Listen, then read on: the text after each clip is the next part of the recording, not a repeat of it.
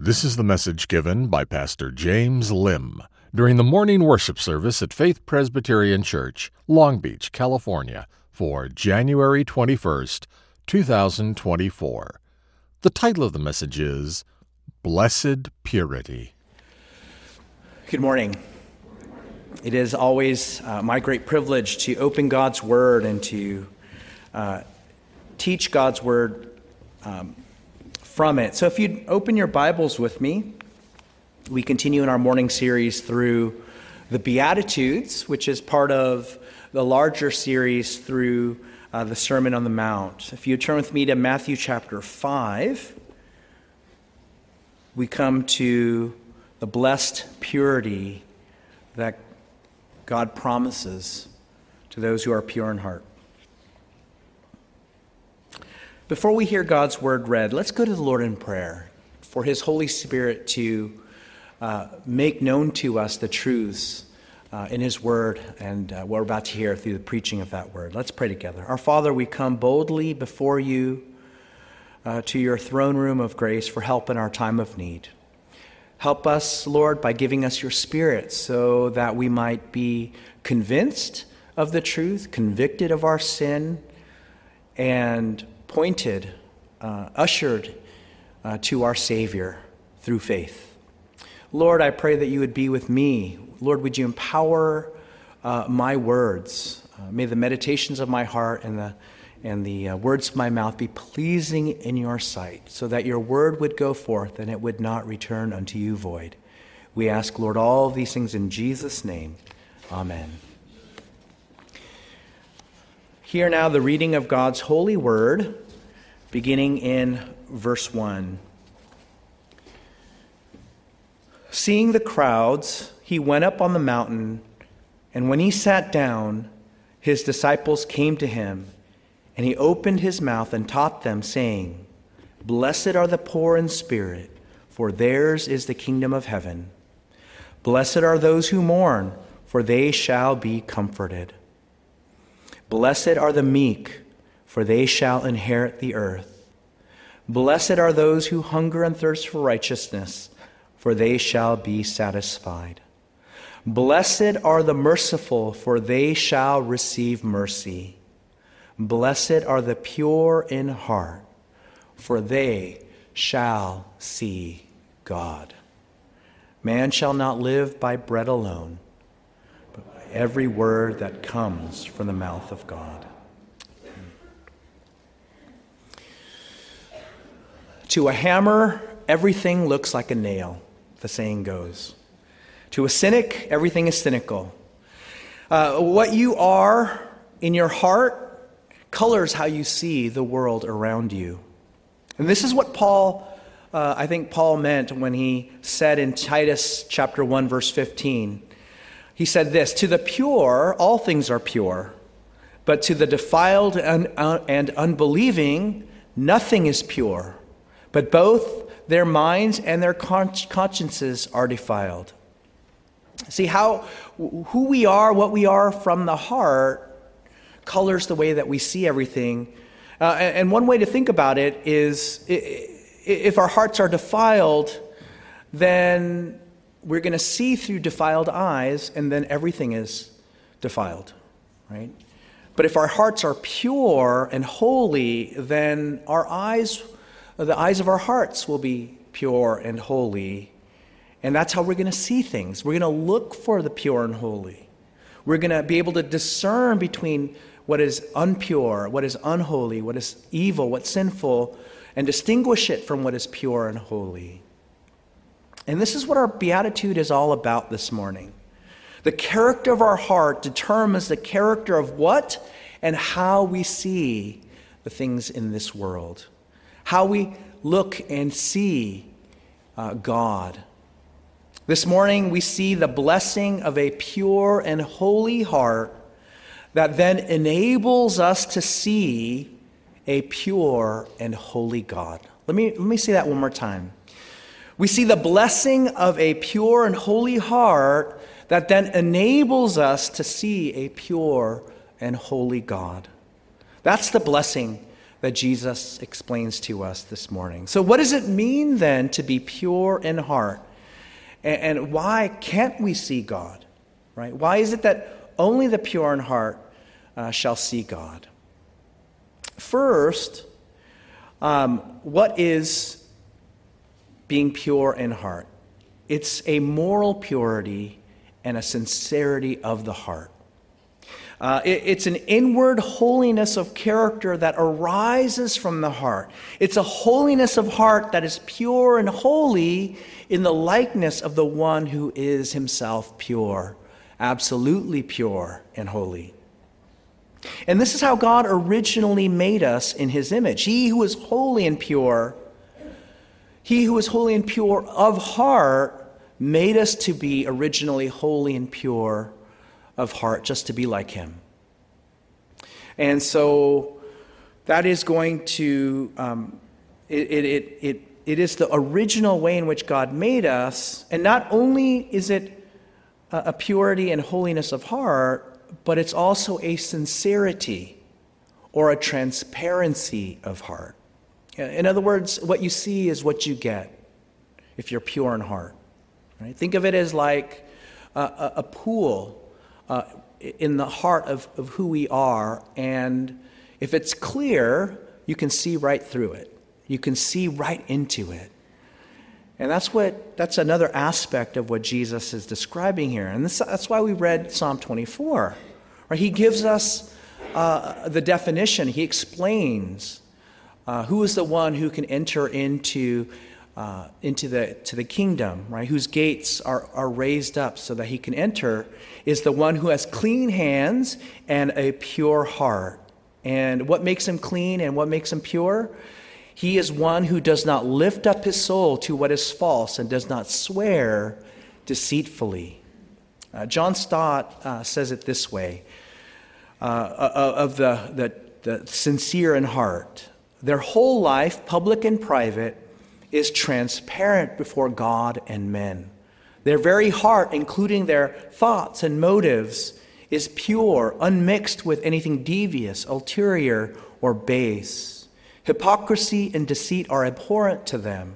They are without guile. But this is the way God originally made us, but it's not the way we ended up. After the fall, our hearts became polluted and defiled. When God made us pure in heart, sin made us polluted from the heart.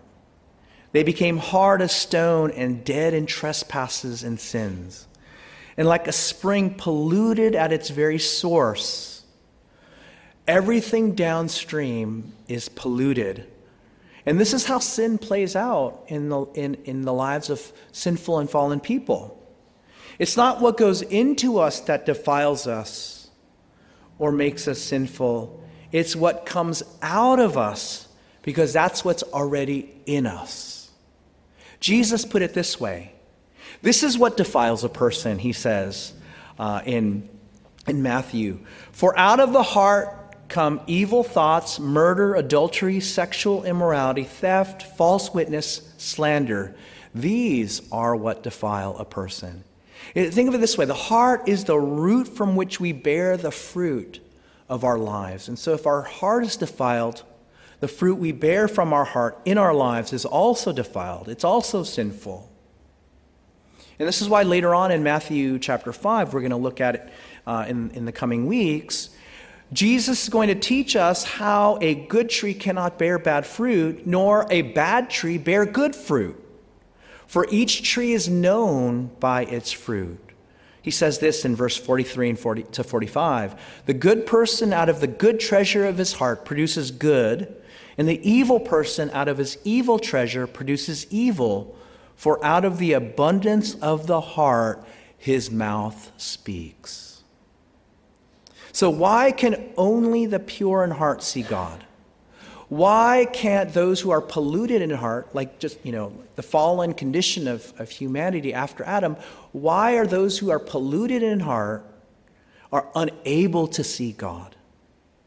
And it's because if the heart is dead in sin, so are the eyes of the heart. How can dead people see anything? And so we're spiritually dead. The eyes of our hearts can't see anything good. Like cataracts, sin not only pollutes the heart, but clouds the eyes, so we cannot see God nor the things of God. It's the spiritual blindness of sin that keeps us from seeing Him. And it's the spiritual blindness that keeps us from seeking after God. This is, for example, this is why we respond to stressors or triggers the way that we do. Think of your heart like a sponge. Whatever it is soaked in, whatever it is made up of. When we have stressors and triggers, and when anxiety and when life comes and squeezes us, like a sponge, whatever is in our hearts will come out. So if we're dead in our trespasses and sins, we're going to have sinful anger. So when we're stressed and squeezed, our heart's squeezed in, then what's going to come out? Anger. Or anxiety. If our hearts are filled with unbelief and we're anxious about what we're going to eat, what we're going to wear, when life squeezes us, we are going to be anxious. We are going to be worried. And so when you think about how you respond, depending on the circumstances, this is the source of why you respond the way that you do, sinfully, angrily, jealously, with lust, with covetousness, with greed. This is also why, for example, non-believers, including atheists and agnostics, deny the existence of God. Because within them, there is already a predisposition not to seek after God, not to want to know God, not to want to see Him.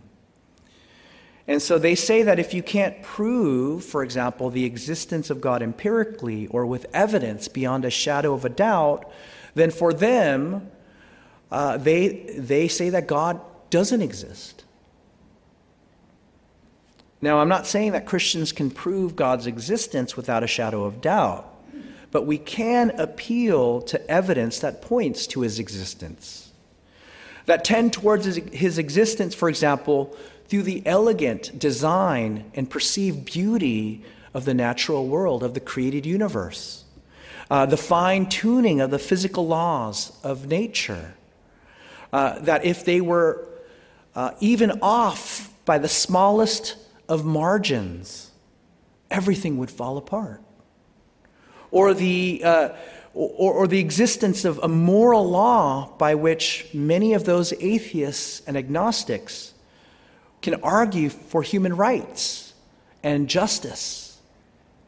Right? How can you say that something is just or unjust if you don't believe in a universal, objective, moral idea of justice? And if you do, where did you get it from? Christianity and the gospel says those things you presuppose because the God of justice exists in this universe, and He created justice. And that's how we know that things are just or unjust, good or evil. And so you have to presuppose that which you deny.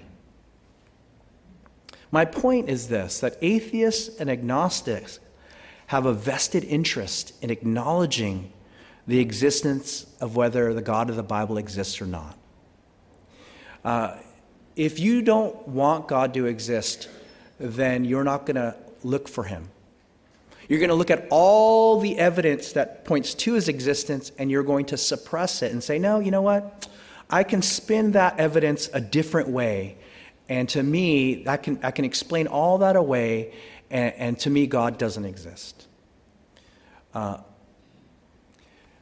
Thomas Nagel, an NYU professor of philosophy and an atheist, an avowed atheist, he kind of lifts the veil under the heart and thinking of agnostics and atheists. And he says this. He talks about the fear of religion. He says, I am talking of the fear of religion itself.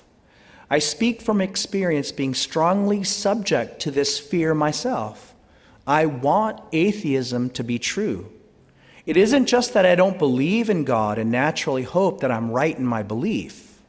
It's that I hope there is no God. I don't want there to be a God. I don't want the universe to be like that. I am curious whether there's anyone who is genuinely indifferent as to whether there is a God. Anyone who, whatever his actual belief about the matter, doesn't particularly want either one of the answers to be correct. See, what he's saying is that there is a vested interest in not acknowledging the existence of God, and it is the spiritual blindness that is inherent in us because of our sin that explains that. But there's one more reason why we can't see God. It's because God is pure and holy, and he cannot stand in the presence of sin. He can't tolerate it. So he has to destroy it because he is a just God. He is a good God who cannot allow evil to exist. And the writer of Hebrews says that God is a consuming fire and that it is a fearful thing to fall into the hands of the living God. And so because God is holy, nothing unholy, nothing sinful can stand in the presence of God, let alone see God and live. This is why God said to Moses, you cannot see my face, for man shall not see me and live. And so what can we do? How do we become pure in heart in order to see God? And this brings us to my second point. Because we're polluted in heart because of sin, Jesus in the gospel makes us pure in heart so that we can see God. And he does this in two ways. And I have this outline from Ezekiel 36, where he outlines what God is going to do in the gospel, in the coming of the Messiah, in the new covenant. First, he is going to cleanse our hearts. He says in Ezekiel 36:25, I will sprinkle clean water on you, and you shall be clean from all your uncleanness. From all your idols I will cleanse you.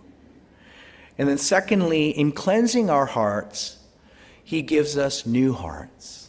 I will give you a new heart, and a new spirit I will put within you, and I will remove the heart of stone from your flesh and give you a heart of flesh. Ezekiel 36:26. And in giving us a new heart, he gives us a new life by which to walk in his ways, to live in holiness and purity of heart. I will put my spirit within you and cause you to walk in my statutes and be careful to obey all my rules. Ezekiel 36:27. And this is what Jesus came to do in the gospel. He came to cleanse us from our sins and make us pure in heart. We finally can then open the eyes of our heart so we can finally see God. Now, we're still works in progress. We are sanctified and freed from the penalty and the power and the pollution of our sin. But as we grow in grace and union with Christ, we are being made more and more holy, more and more pure, just as he is pure. And so how do we grow in holiness? How do we grow in purity of heart? First, we have to recognize that it's all by grace, not by works. The whole point of being pure in heart is that we can't make ourselves pure. It's all of grace from beginning to end. It is God who cleanses our hearts. It is God who gives us new hearts, and we can't do that ourselves. Secondly, it doesn't mean that we sit back then and do nothing because it's by grace. It is that same grace that saves us That's the same grace that sanctifies us. Paul says this in Ephesians 2:8-10. Having been saved by grace through faith, not a result of works, we are saved in Christ then, verse 10, for good works, which God prepared beforehand so that we should walk in them. Paul goes on to say in Philippians that God who began a good work in you will bring it to completion at the day of Jesus Christ. For it is God who works in you both to will and to work for his good pleasure. Philippians 1:6 and chapter 2:13. And so what that means then is that you have to take an active role in your sanctification, in your becoming more and more holy, to continue in that process that God began in you when you became born again, when you were set free from death and slavery to sin, and now you are being more and more made like Jesus, more and more holy, more and more pure. So how do we do that? It means growing in your understanding of grace through knowing more and more of the grace that you have in Scripture. It means growing in your prayer life, in your communion with Christ. It means growing in your private, family, and congregational worship. It means growing in your regular sharing of the gospel that saved you, and therefore you share it with others. It means engaging in and enjoying more and more fellowship with your fellow saints as well as with God. The point I want to make here is that we are called to continue to grow in the Christian life, to grow in our sanctification, to become more and more pure and holy. And I know some of you may be saying to yourself, oh, that sounds really great, Pastor, and maybe that's a little overly pious language, Pastor, but that's one of the ways in which we grow in our faith. Here's the paradox of growing more and more holy, and I hope you will identify with this. The more holy God makes you, the more sinful you know yourself to be. Because the eyes of your hearts has been made more and more pure, when you look in the mirror, you see the depth of your sin. And it is through then that grace of acknowledging you can repent of that sin. And God will make you more and more pure, and so that you can shed that sin. And the more and more pure you are, the less and less polluted you are in your heart because of sin, the clearer you are able to behold God by faith. Do you see that gospel logic there? And so you can grow and bear fruit of that holiness in your life. Can I challenge you, friends, brothers and sisters?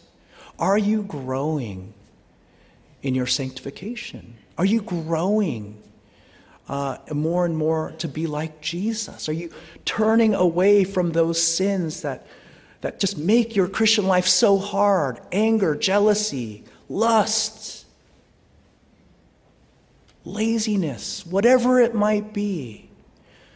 Are you pushing them off more and more and then desiring to be more like Jesus in the holiness of your life? Growing in your love for him, growing in grace, forgiving more, laying down your life more for those around you, not being as prideful as you once were. This brings us then to my last point. We are made pure in heart in the gospel, not just to be saved, in order to see God by faith, right? It's not just so that we can behold God by faith as we are becoming more and more pure in heart. But we are made more pure beginning in the heart so that when God is finished with the work of salvation in our lives, on that great day of glory, we can behold him as he is with our very own eyes. This is the great promise of God from the very beginning, that he created us in his image so we can behold him in all his splendor and glory and to worship him as he is. That he gave us eyes not just to see the things of the world, but to see him. This is how Adam and Eve experienced God in the garden. Before the fall, and then after the fall, what did they do? They tried to run away from God because they didn't want to see God in his holiness and in his beauty. And we, as those who are fallen, but marred in the image, but still having that inherent desire to see God, we've been yearning to see him ever since. And this is what we call the beatific vision, the blessed vision of God. The great hope and promise that Jesus lays out before us in this beatitude is to behold the greatest blessing that anyone could ever have. And what is that? To behold the Lord in his glory and splendor. And what kept us from doing that was our sin, because God is holy. But in the gospel, Jesus redeemed us to that great blessing and the hope of seeing God. This is the great hope that Isaiah had, where our eyes will behold the King in his beauty. That the psalmist had in Psalm 17, that we shall behold your face in righteousness, and when I awake, I shall be satisfied with your likeness. Or in 1 John 3:23, 3:2 and 3, beloved, we are God's children now, and what we will be has not appeared. But we know that when he appears, we shall be like him, because we shall see him as he is. And everyone who thus hopes in him purifies himself as he is pure. This is the great hope, then, of Job. At the end of it all, after all his suffering, nothing could take away that great hope. When he says, for I know that my Redeemer lives, and at the last day he will stand upon the earth, and after my skin has been destroyed, yet in my flesh I shall see God, whom I shall see for myself. My eyes shall behold, and not another. This is the great hope, friends, of why God gave you eyes to see. Not just in the heart, but eyes in your head, so that you can behold his beauty and glory. So friends, brothers and sisters, let us grow in holiness. Because the more we grow in holiness, the more we desire to see God. To be holy as he is holy, to be pure as he is pure. And so let us remember then how polluted our hearts once were, so that we couldn't see God. But Christ has redeemed us in the gospel and has given us new hearts, pure hearts, so that we may have that great hope of seeing a pure and holy God. And may we hold on to that great hope and promise that blessed indeed are the pure in heart, for they shall see God.